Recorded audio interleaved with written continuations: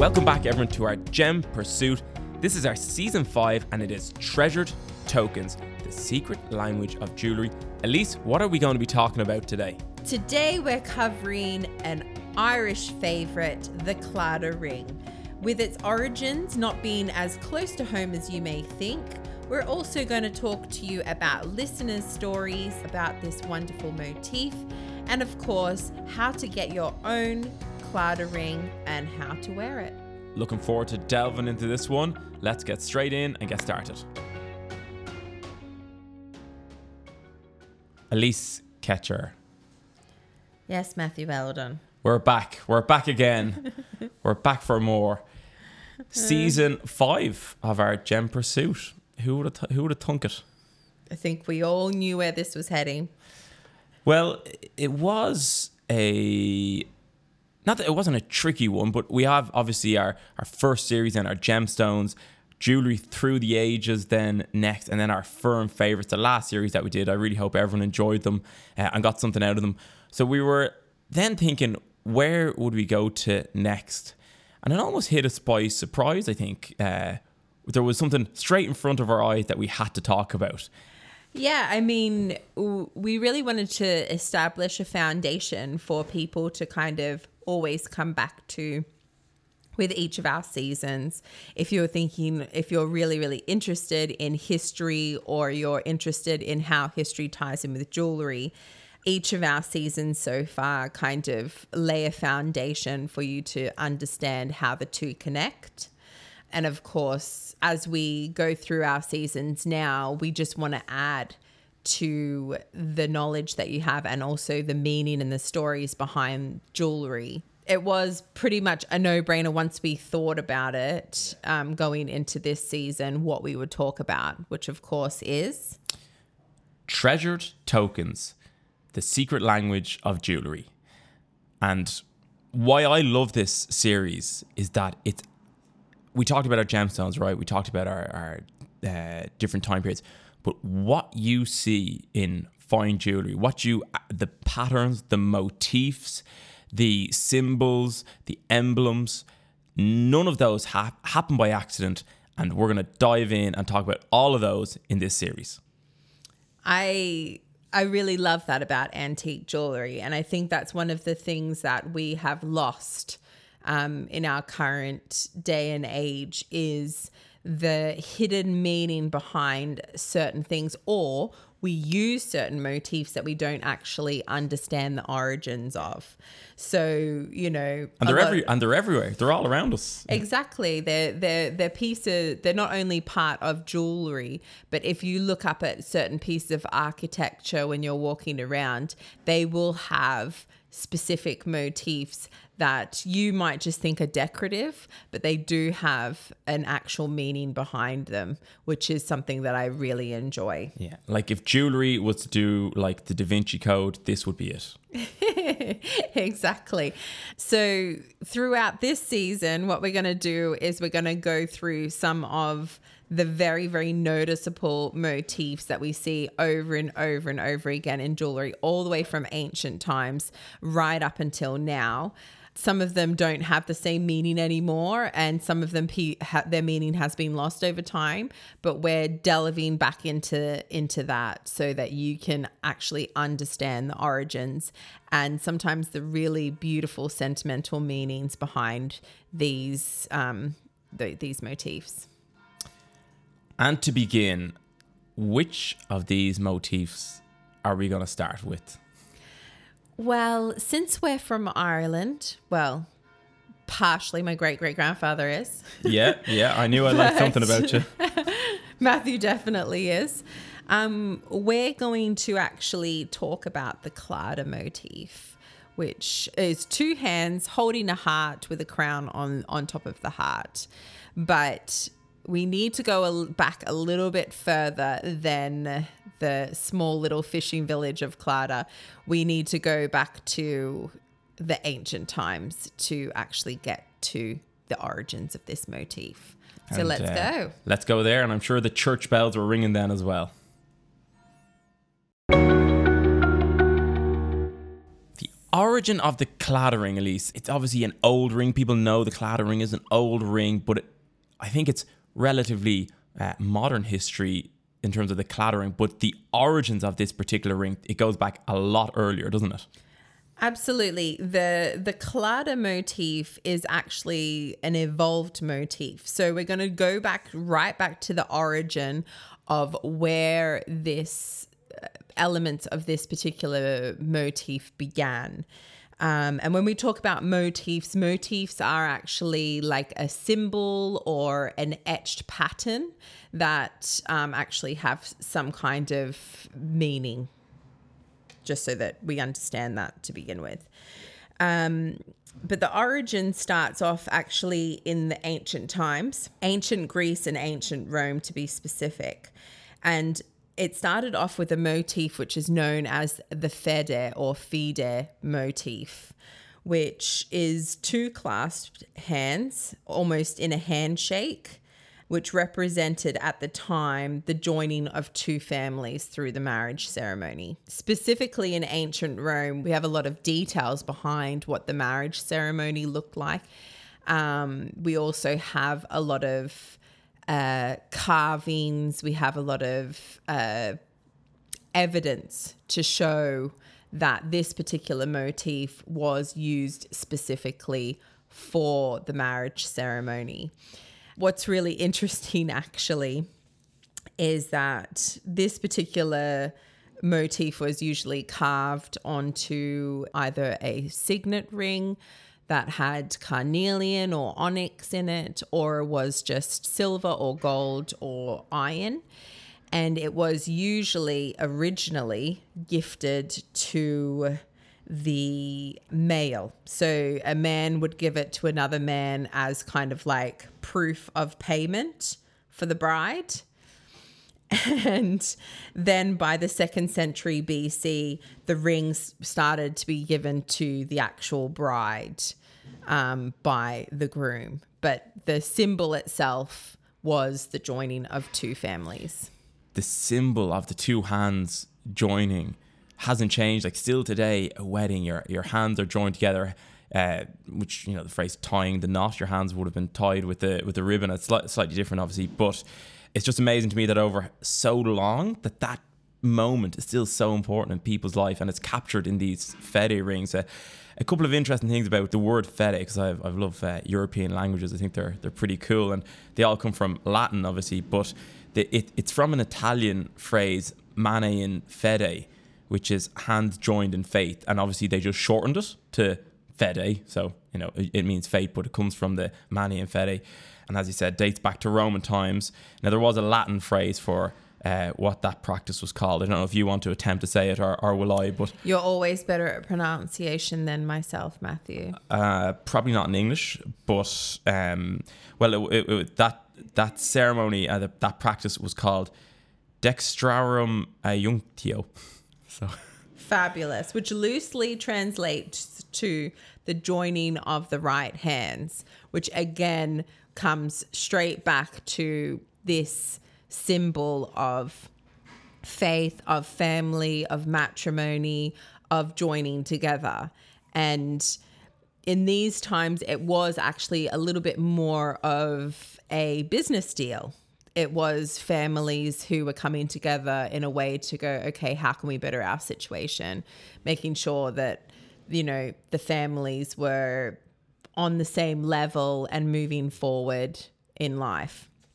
So not a lot of what we would consider romantic love that was connected to the fede symbol originally. It was a symbol of the joining of families and the growing of families, which of course was extremely important. But in Roman times as well, the fede motif or the marriage ceremony itself also was something that we mimic today. If you look, we're not going to really go into all of the ins and outs of the marriage ceremony, but a lot of the things that they do in our marriage ceremony today actually mimic it. For instance, we need to have witnesses who sign when we get married.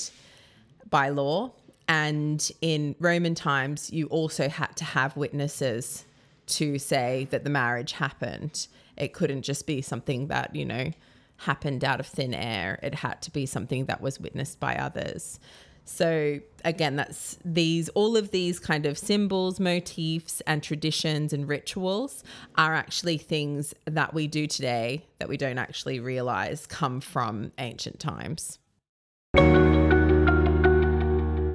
In our previous section, obviously, we talked about the origin of the claddering, and it very importantly, it evolved from these fede rings. But that journey, so we're talking fede rings, ancient times, BC, ancient Greece, ancient Rome, and then we'll get to the claddering. But there's a bit of a gap there of about 2,000 years, and it evolved, didn't it? So let's talk us through that journey and how we got from these fede rings, these early fede rings, till what we recognize today as the claddering. So the rituals that took place in ancient Rome of marriage were kind of evolved themselves. When we get to the early 300 AD, we see the Roman Empire adopts Christianity as their religion.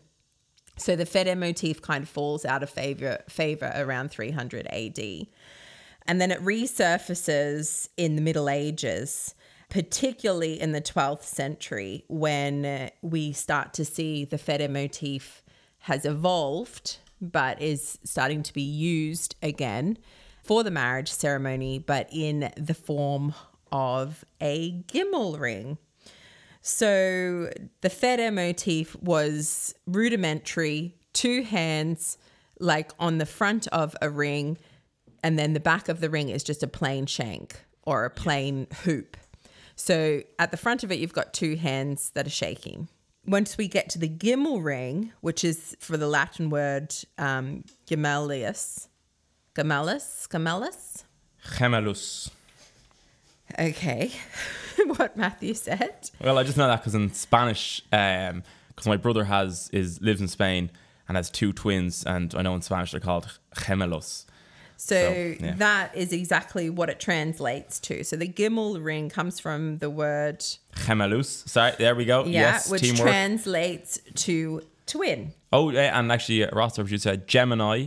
Yeah, obviously the star sign, and that's twins, I believe, Gemini. Exactly. So the gimel ring, and we're talking about twins. That's what it means, and it's specifically related to twins because it was twin rings.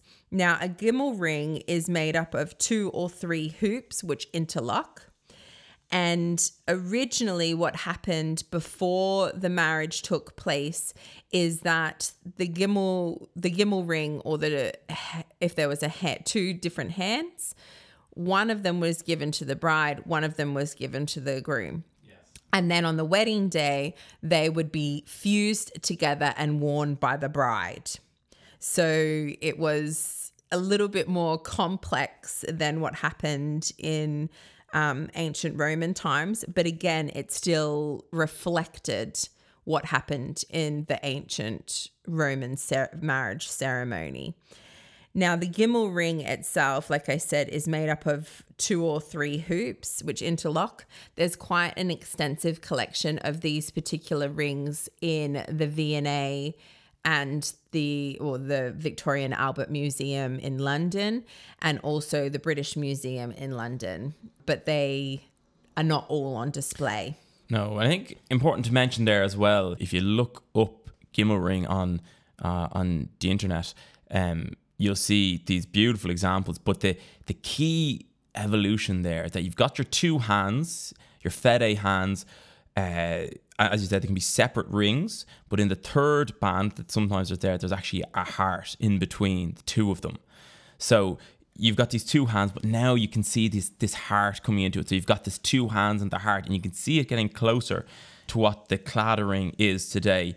But it's a wonderfully symbolic thing that each hand is free yet must remain together to create the whole. And that's what happened when the marriage actually happened and they were fused together. But I was looking up some of the really nice old gimel rings, and they're quite incredible. Now, not just set with gold. Sometimes they're enameled. Sometimes they're set with stones. Perhaps the heart could have been set with a stone. And then there's engravings. Often in Gimel rings, you see there's engravings on the inside of the bands. Usually, love tokens are statements of that nature. One thing that really in the evolution of this motif is important to mention is that as these 3 rings were connected with your 2 hands, which usually slip into each other, behind it is a hidden heart. And this is the kind of first time we start to see during the marriage ceremony or during the time of betrothal that love was something that was considered an important element of marriage. That, we've got the joining of 2 hands to begin with, but then the heart hidden behind the hands is a really, really significant evolution in not only the marriage ceremony, but in the motif. That's so on the money. And you think about just thinking about the old ones, and as you mentioned in our first section, it was really a business deal, just a handshake. And that's what the Fede ring was, the early ones. And then there's a small heart in these Gimel rings, and as you see it evolve, the heart gets bigger and it's less of a business deal. It's more about love. And then obviously today the Claddagh ring has a very large heart in the middle of it. But as you said, also the hidden messages also written inside of each of these bands, which again is going to come up in our collector's tips where we talk about that. But all of these messages have some kind of very significant meaning to the wearers, whether it be religious, which a lot of them have a religious connection. So scripture passages or things like that, or parts of the vows that they take out when they actually are married. But it also represents the couple's love, passion, and fidelity. So we see it especially in the 16th and 17th century rings, where it starts to become a lot more involved in the actual couple who are betrothed to one another. And just so that everybody can visualize this, the Gimel ring has those moving parts. So when you put all 3 rings together or the 2 rings together, it actually looks like one ring. It's like a puzzle ring. And then you can move those 3 parts or 2 parts apart, and you can see each of the separate parts. Now, the 3 rings are also meant to represent the marriage between you, your husband, and God. So there was also that element with the 3 rings as well. So there's so much meaning that's like seeped into this motif, and it continues to gain more momentum and more symbolism and more meaning as we move through the ages, because people add what's important to them into the motif. So this is where we've seen the heart. This is where we see the 3 rings, where religion comes into it, but also the symbolism of the marriage and the 2 people together. And to frame that the Gimel rings, that we're talking time period then is like 16th, 17th. Yeah, so we go from century. We go from 12th all the way through to 17th century with the Gimel rings. But height of popularity kind of 16th, 17th century. And then something else happens. And how they know the time frames of it is that, as you mentioned, there's an inscription on them. And the one in the V&A Museum has an inscription on it. Now, this one actually is English, but quite difficult to get your head around. But it says, the 4th word here, I don't know what it says, but as hands be shift, so surely knit, which means as hands be surely knit together. So they know by the spelling of the word surely, which is Sewerly. They know by that spelling of the word surely that it is 16th, 17th century, because obviously the evolution of the language. So the other thing I'd say about the evolution of these Fede and Gimel rings is that in Ireland, as we'll get to, they evolved into the Claddagh ring, but in other places, this motif evolved into slightly different things. In Scotland, for example, we actually got one of these the other day, and I had no idea what it was. It's obviously evolved slightly different, but it's a brooch that's 2 hearts with the crown on it, and they call it the Luckenbooth brooch. And obviously, it's a different evolution of this same motif, and it's slightly later now. But it's the Luckenbooth, which again I'm trying to decipher. But if you say it loudly, Lockenbooth, it was to do about the types of stalls that were in Edinburgh at the time where these pieces were sold. So now they call them Lockenbooth brooches. And if you look at it, it has 2 hearts and a crown. You can actually see how it just evolved in a slightly different way in a different location. And another interesting one in the evolution of the claddagh ring is there was a Spanish ship called the Girona that was sank off the coast of north of Ireland in the late 16th, early 17th century. And in the treasure from that ship, they discovered a Fede ring that looks slightly different to the type of Fede rings you would have seen in the UK and Ireland about the time. So the motif, while it was, the origin of it was your Fede ring and the Gimel ring, the different locations, it kind of evolved in different ways. And I think that's very cool.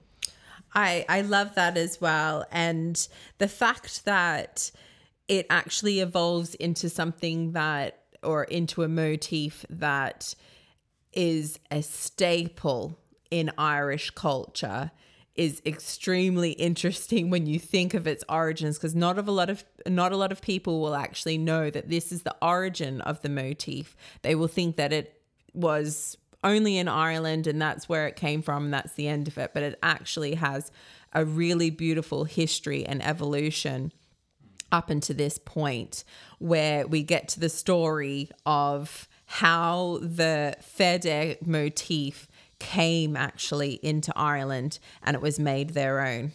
And that takes us up to about the year 1700. Okay, so we've got our early Fede rings and we've got our Gimel rings. Then we get up to the year 1700 and the story of how the claddagh ring as we know it, this particular part of the evolution is a bit of a roller coaster journey. It is, especially because when we're talking about the past, one thing that Matthew always says in store to me is the faintest pen is always better than the clearest or brightest memory. And a lot of this is stories that have been passed down through generations, and a bit like Chinese whispers, like what can we pick from these stories that have been told when it hasn't been penned by the people who were there? What can we actually understand from it? So we do have to take it with a pinch of salt. But there's 2 particular origin stories of the claddagh motif, which both go back to Galway, and both of them come from the Joyce family. I don't know if they're connected to each other, but one is a Richard Joyce and the other one is a Margaret Joyce. Yes, and even today, the Joyce family is such a typical Galway name. At that time, obviously, there would have been less people in Galway, so a bigger percentage would have been Joyces. But even today, there's a lot of Joyces. So we're talking about the Joyces of Claddagh. Now, Claddagh is a town in Galway. It's right on the shore. It's very close to Galway city. Galway is a provincial city in Ireland, and Claddagh would have been a kind of a town just across the river from the main one. Now it's more or less incorporated into Galway. But Claddagh comes from the Irish word an Cladach, which means the shore. So it was a fishing village just beside Galway. But what happened was Richard Joyce was actually kidnapped by Algerian corsairs, or basically pirates, more or less, around the year 1700 or so. He was eventually sold then to a Moorish, so North African goldsmith. And this is where it all begins. This is where it all happens. So he learned his trade as a goldsmith in North Africa with the Moors. And after 14 years, he earned his freedom and he became such a good goldsmith that his master actually offered him half of the business and his daughter's hand in marriage to stay and continue to work. And this is where the story gets romanticized a little bit, because with Richard Joyce, he was traveling on ship as many of the Irish back then were doing. And when he was caught by pirates, he was thinking of his one true love back in Galway. And through the 14 years of slavery, he was still thinking of his home, and he gives up this opportunity to return then to the love of his life, the person who he's been thinking of this whole time. And it is said that he brings a Claddagh ring back to her.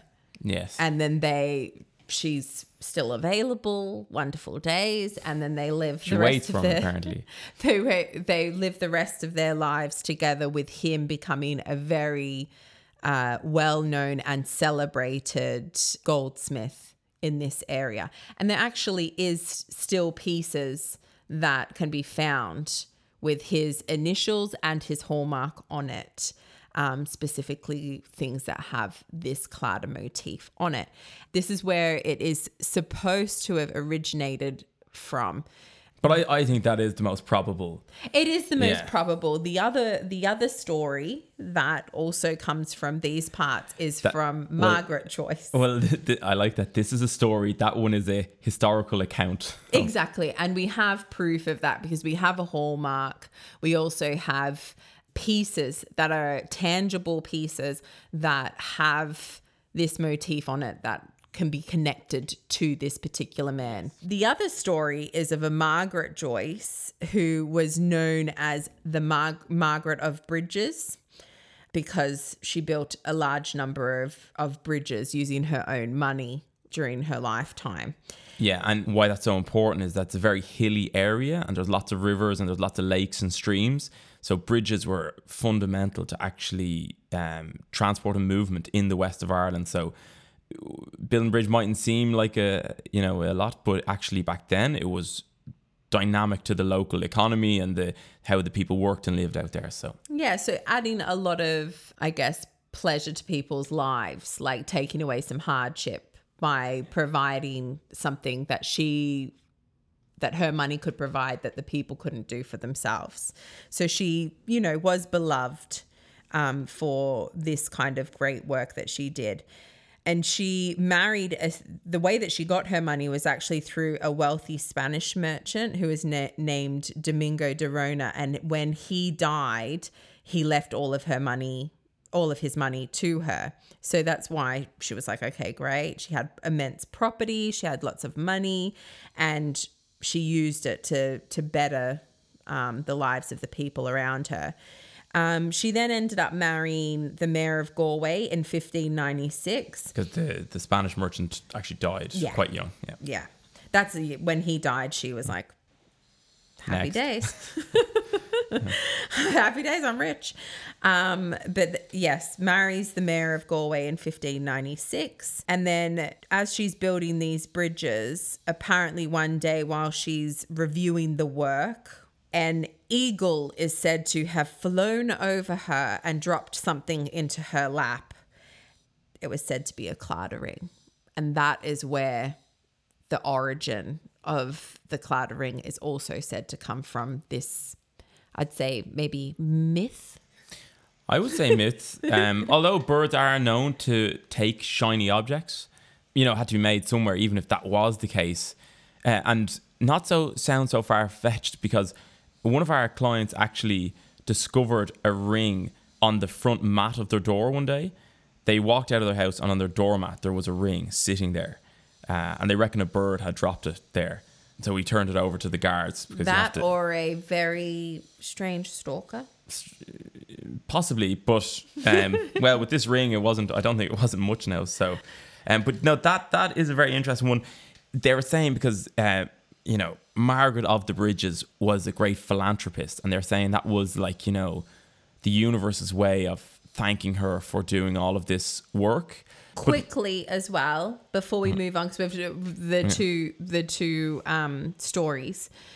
The main difference between the Fede Gimel ring and the Claddagh ring. So the Claddagh ring is the end of the evolution, kind of, because we'll also go into the Fenian ring.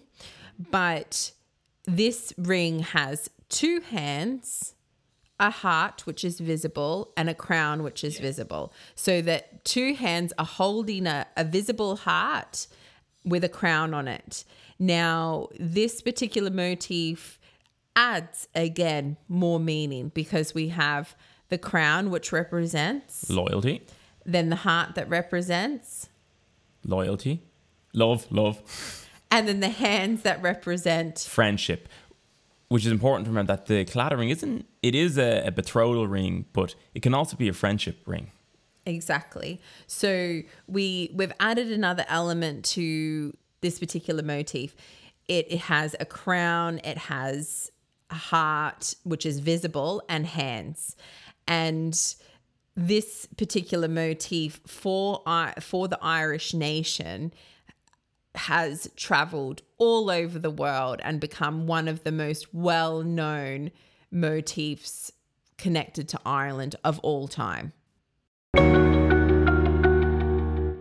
So that's how we got to the claddagh ring that we know today. But there was some famous people today in recent history who would have worn the claddagh ring and it would have had a very special meaning to them.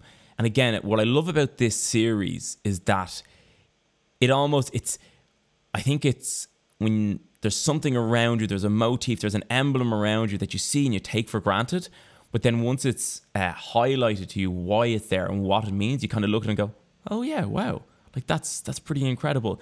And that's what I love about this. And I know there's a few really, really cool stories about these people who've had the claddagh ring. But what story about claddagh rings have you picked for today, Elise? Well, my specific story is actually going to be about the Fede ring. Oh. The Fede motif. So I'm taking one step back to kind of talk about how the Fede motif was something that really was associated with love. So in the National Maritime Museum in Greenwich in London, there sits a quite unremarkable looking yellow gold Fede ring.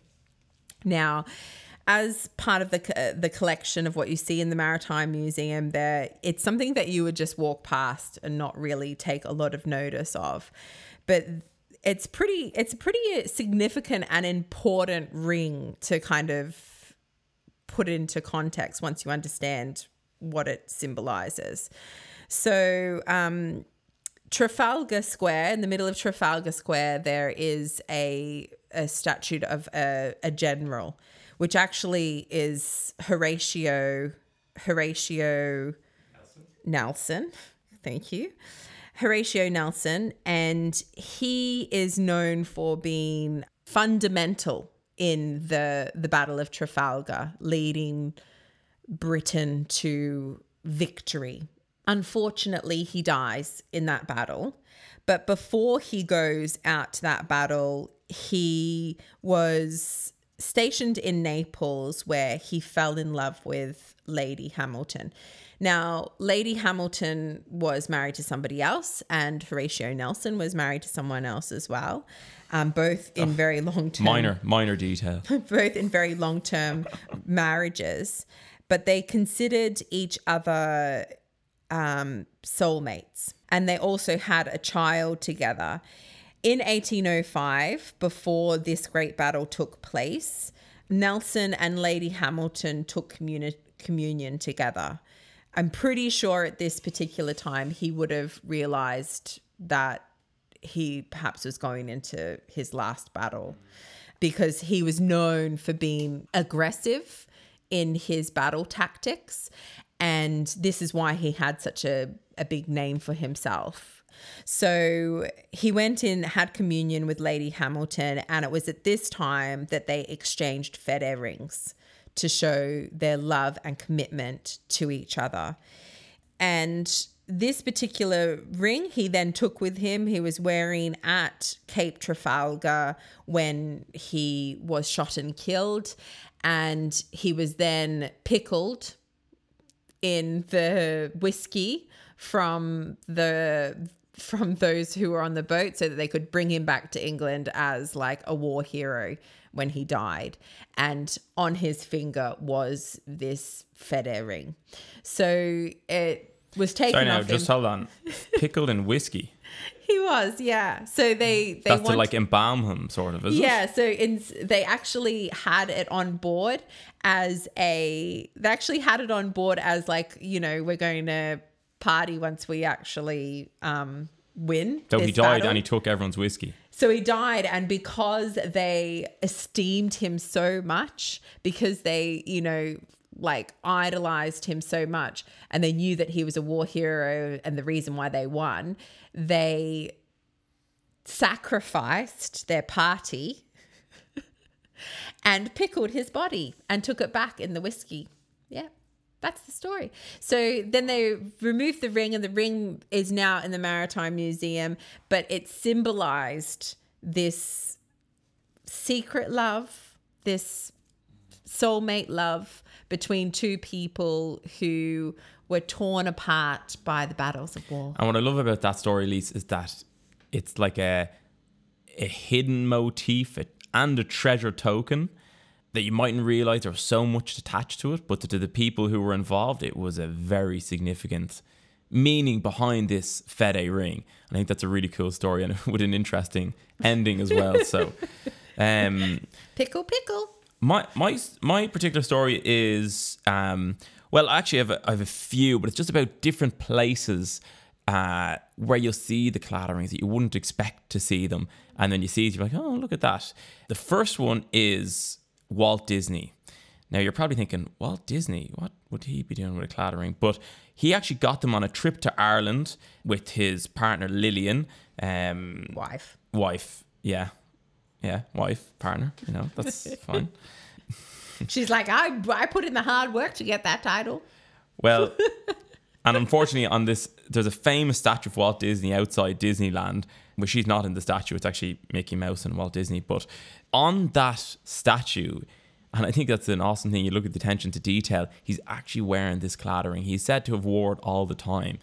And whoever made the statue, there's certain ways you wear your clattering that signify different things.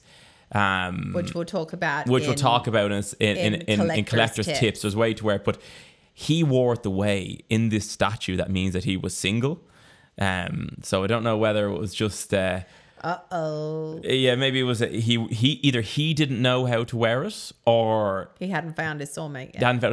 Or the sculptor hadn't done it correctly on his hand. But Kim Kardashian and Kanye West have a pair of clatterings. That's gone south. Sarah Michelle Gellar, in her role as Buffy the Vampire Slayer, there's a famous clattering in that. I never watched Buffy the Vampire Slayer. I did. Everybody will remember who was a Buffy fanatic when Angel, her love interest, who is a vampire, oh my gosh, Romeo and Juliet moment, gives a clattering to Buffy on her birthday and explains the meaning behind the clattering. In the 1990s, this made a resurgence of clatterings out on the market for people who weren't just Irish, but people who were Buffy the Vampire Slayer buffs, if you will. I would say the Claddagh jewelers, whoever sells Claddagh, were absolutely ecstatic when that happened. But yes, I'm sure they were. He explained it to Buffy as, and he gave the whole monologue of what it meant. So, which is pretty cool. But he said, "My people, before I was changed into a vampire, I guess, they exchanged this as a sign of devotion. It's a clattering. The hands represent friendship, the crown represents loyalty, and the heart, well, you know, wear it with the heart pointing towards you. It means you belong to somebody like this. Put it on." Don't belong to anybody. Just want to put that out there. But anyway, it has a very, very, very strong connection to Ireland today. And it was originally, traditionally, something that was gifted from mother to daughter, specifically in the village of Claddagh. Mothers would always give their Claddagh rings to their daughters upon marriage to somebody else. And this is how they passed down through generations. And it was then when the potato famine happened in Ireland that a lot of those original Claddagh rings were actually dispersed or melted down so that people could get food and things like that. So a lot of them were destroyed during that time. So those very, very early Claddagh rings are, you know, extremely rare and have such a huge connection to Ireland and sentimental value that cannot be described. So there's some famous stories about some famous clatterings, but as you said, it's something that means a lot to everyone. And one particular story that we got sent in from one of our listeners, we put an Instagram post up there during the week. Just anyone who had any interesting stories about clatterings, or either that they got here or that was just important to them, just if they'd like to share them with us. And we got one from Callum, which I'd like to share with you, which I think is a really good one, because it shows like the cyclical nature of jewelry. And just like that, you mentioned there, Elise, in the potato famine, when the rings, when a lot of Irish people immigrated, and the rings, these clatterings, were sent to all four corners of the world, they have a way of finding their way back. And Callum got a really, really cool clattering.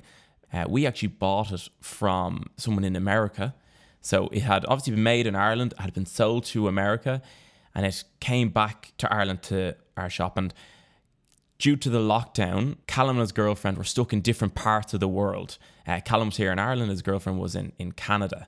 And he was looking for a treasure token that he could send to his girlfriend. Obviously, as we all know, the pandemic, you couldn't travel for a long period of time. And this was an important motif that he could send to her abroad. And he ended up actually getting this clattering, which had already made that journey, come back to Ireland, and again had made that journey. And I just think that was a beautiful story. I think it's so sweet. I mean, and thank you, Callum, for sharing that with us. Yeah, we love to hear our listeners' stories, and we love to put a actual real connection with jewelry and people's personal stories, because this is what brings these motifs to life. Without the understanding, without the story, without the history, there is no meaning. And that's what really adds to this motif, the fact that it's connected to your story. And we really thank Callum for sharing with us, because sometimes these stories are extremely personal, and you want to keep that meaning to yourself. But the fact that he shared that with us, we really, really appreciate it. And of course, it just adds to the overall meaning to this motif. And just to say as well, we'd love to hear about your stories of jewellery and your special pieces. So if you have any, send them to experts@courtville.ie, or send them to our Instagram, which is @matthew.weldons. We'd love to hear from you. So collector's tips. Now, collector's tips, very important for clattering, because there is a lot of variations in clatterings out there. And it's good to have a couple of things. I know I have one or two tips I'd love to say. But Elise, what would you like to say as an expert in antique jewellery? What do you need to keep in mind when you're looking for clatterings? So the things that I would look for are going to always be hallmarks. Hallmarking is the way to identify where a specific item was made and by whom and at what time. Not all clatterings will have hallmarks. That's one really important thing to mention. But anything that is from the 1970s onward will have a hallmark. And a lot of the things that were made in the 20th century will also have the hallmarks in it. So and then going back as well, you'll have maker's marks and things like that, like RI, which would be for Richard Joyce, the original Galway mark, which would be an anchor, things like that you would look for specifically inside the band of a clattering. Also, another thing that I would look for in a clattering is on the inside of the band, sometimes they have little sayings or engravings for the couple. We have one at the moment which has "Till the Seas Gang Dry," just behind the heart motif on the inside of the clattering, which of course is a really sweet sentiment between the couple who would have worn this particular ring. And those can give you some real clues as to age and also as to origin. That's that's a famous poem, that, I think, actually. It is, and it's actually a famous Scottish poem. So that gives you kind of some indications on maybe the bearers of the ring. Maybe there was an Irish and a Scottish person, or it might have been a specific poem that was important to the couple.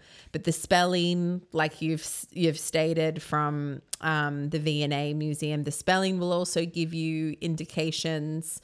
The script and the way that it's engraved will also give you indications of age.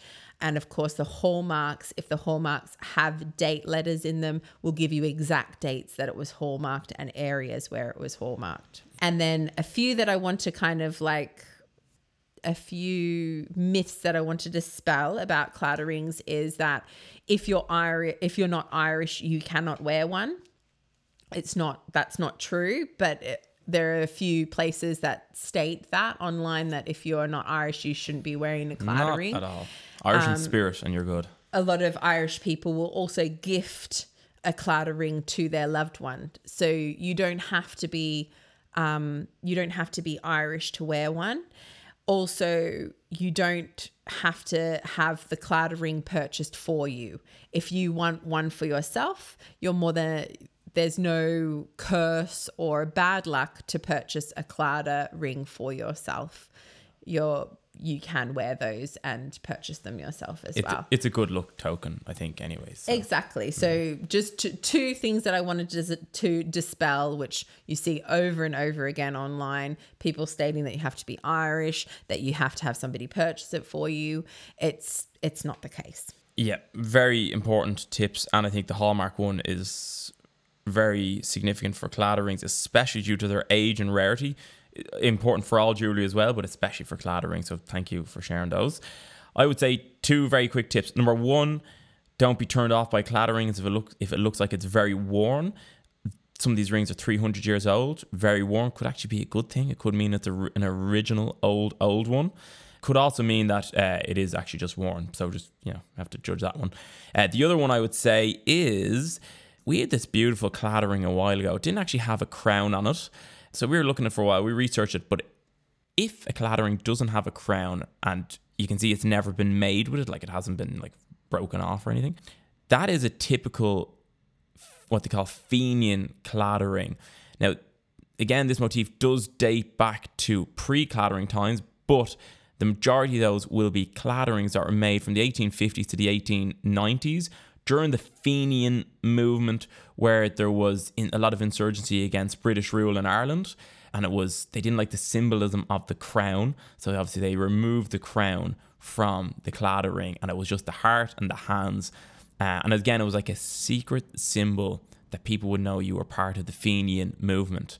The Fenian movement comes from the word Nefina, which is in antiquity was a group of soldiers in Ireland called Nefina, who was led by Fionn McCool, and obviously then Fenian derives from that group of soldiers called Nefina. And the last thing I'd say is how to wear your Claddagh ring. This is a very important one. So how would you be wearing your Claddagh ring, Matthew? Well, I'd be having it in the counter for sale, actually. So that's how. Smooth operator over there. Yeah, but there's 4 ways. So there's 4 ways, says Matthew. There's lots of ways, I suppose. But the 4 typical ways: if you wear it on your right hand with the point of the heart going out, it means you're towards the fingertip. Out towards the fingertip, yeah. It means you're free, single, and ready to mingle. If you have at least throwing me filthies there, but if you have the point on your right hand pointing towards your knuckle, so in towards your hand, that means towards your heart. In towards your heart, that means you're in a relationship. If it's on your left hand with the point of the heart pointing towards the tip of your finger, that means you're engaged. And if it's on your left hand with the point of the heart pointing in, that means you are married. There you go. it wouldn't be an episode of Gem Pursuit if we didn't have our Gem Trivia Pursuit. Elisa's dusted herself down from the defeat of last season. But this particular one, it's going to vary it a bit. So we're going to have a bit quiz. However, this is how it works. The questions are, I wear a Claddagh ring, who am I? You get 3 clues. If you guess it right after 1 clue, you get 3 points. After 2 clues, you get 2 points. After 3 clues, you get 1 point. But you only get 1 guess. So if you go for it after 1 clue and you get it wrong, that's tough. You're out. So with that in mind, let's begin. You're going down. Oh, what's this? What's this? Oh, I think I have your number. All right. Okay. Elise first. All right, Matthew. For 3 points, Matthew, I have a Claddagh ring. Who am I? My father was best friends with O.J. Simpson. Kim Kardashian. Yes. Yes. Kim Kardashian. According to media reports, when Kim Kardashian and Kanye West had part of their honeymoon in Ireland, Kanye picked up an Irish Claddagh ring along the way to give to Kim as a keepsake of their time here. And just like their marriage, Matthew, you're going down. Okay. Okay, well, I'm on the way up now at the moment, so let's go. Next question. That's it. That's you got it. 3 points. Ah, woo! Yeah, top score. Okay. Okay, Miss Ketcher, then for you. I wear a Claddagh ring. Who am I? For 3 big ones. I was the highest paid actress in the world for most of the 1990s and the first half of the 2000s. Jennifer Aniston. Now, sorry, just before we go on, you have 1 chance. If you want to guess it after this question, I'm not saying if that's right or wrong. You only have 1 chance. So if you get it wrong, you get no points. So if you're not sure, you should go for a second question. I think I was discreet there. Okay. Well, So do you want to stick with your guess, or do you want to go for a second clue? Fine, I'll go for a second clue. Second clue. For 2 points. People magazine has named me the most beautiful woman in the world a record 5 times. You can't say yourself. Julia Roberts. Yes! 2 points.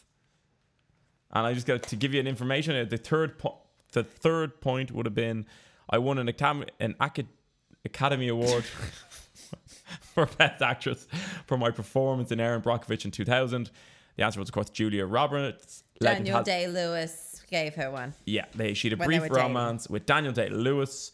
It's debatable whether this ever happened, but either way, she was spotted wearing a Claddagh ring back in 1995 when the alleged romance was purported to have happened.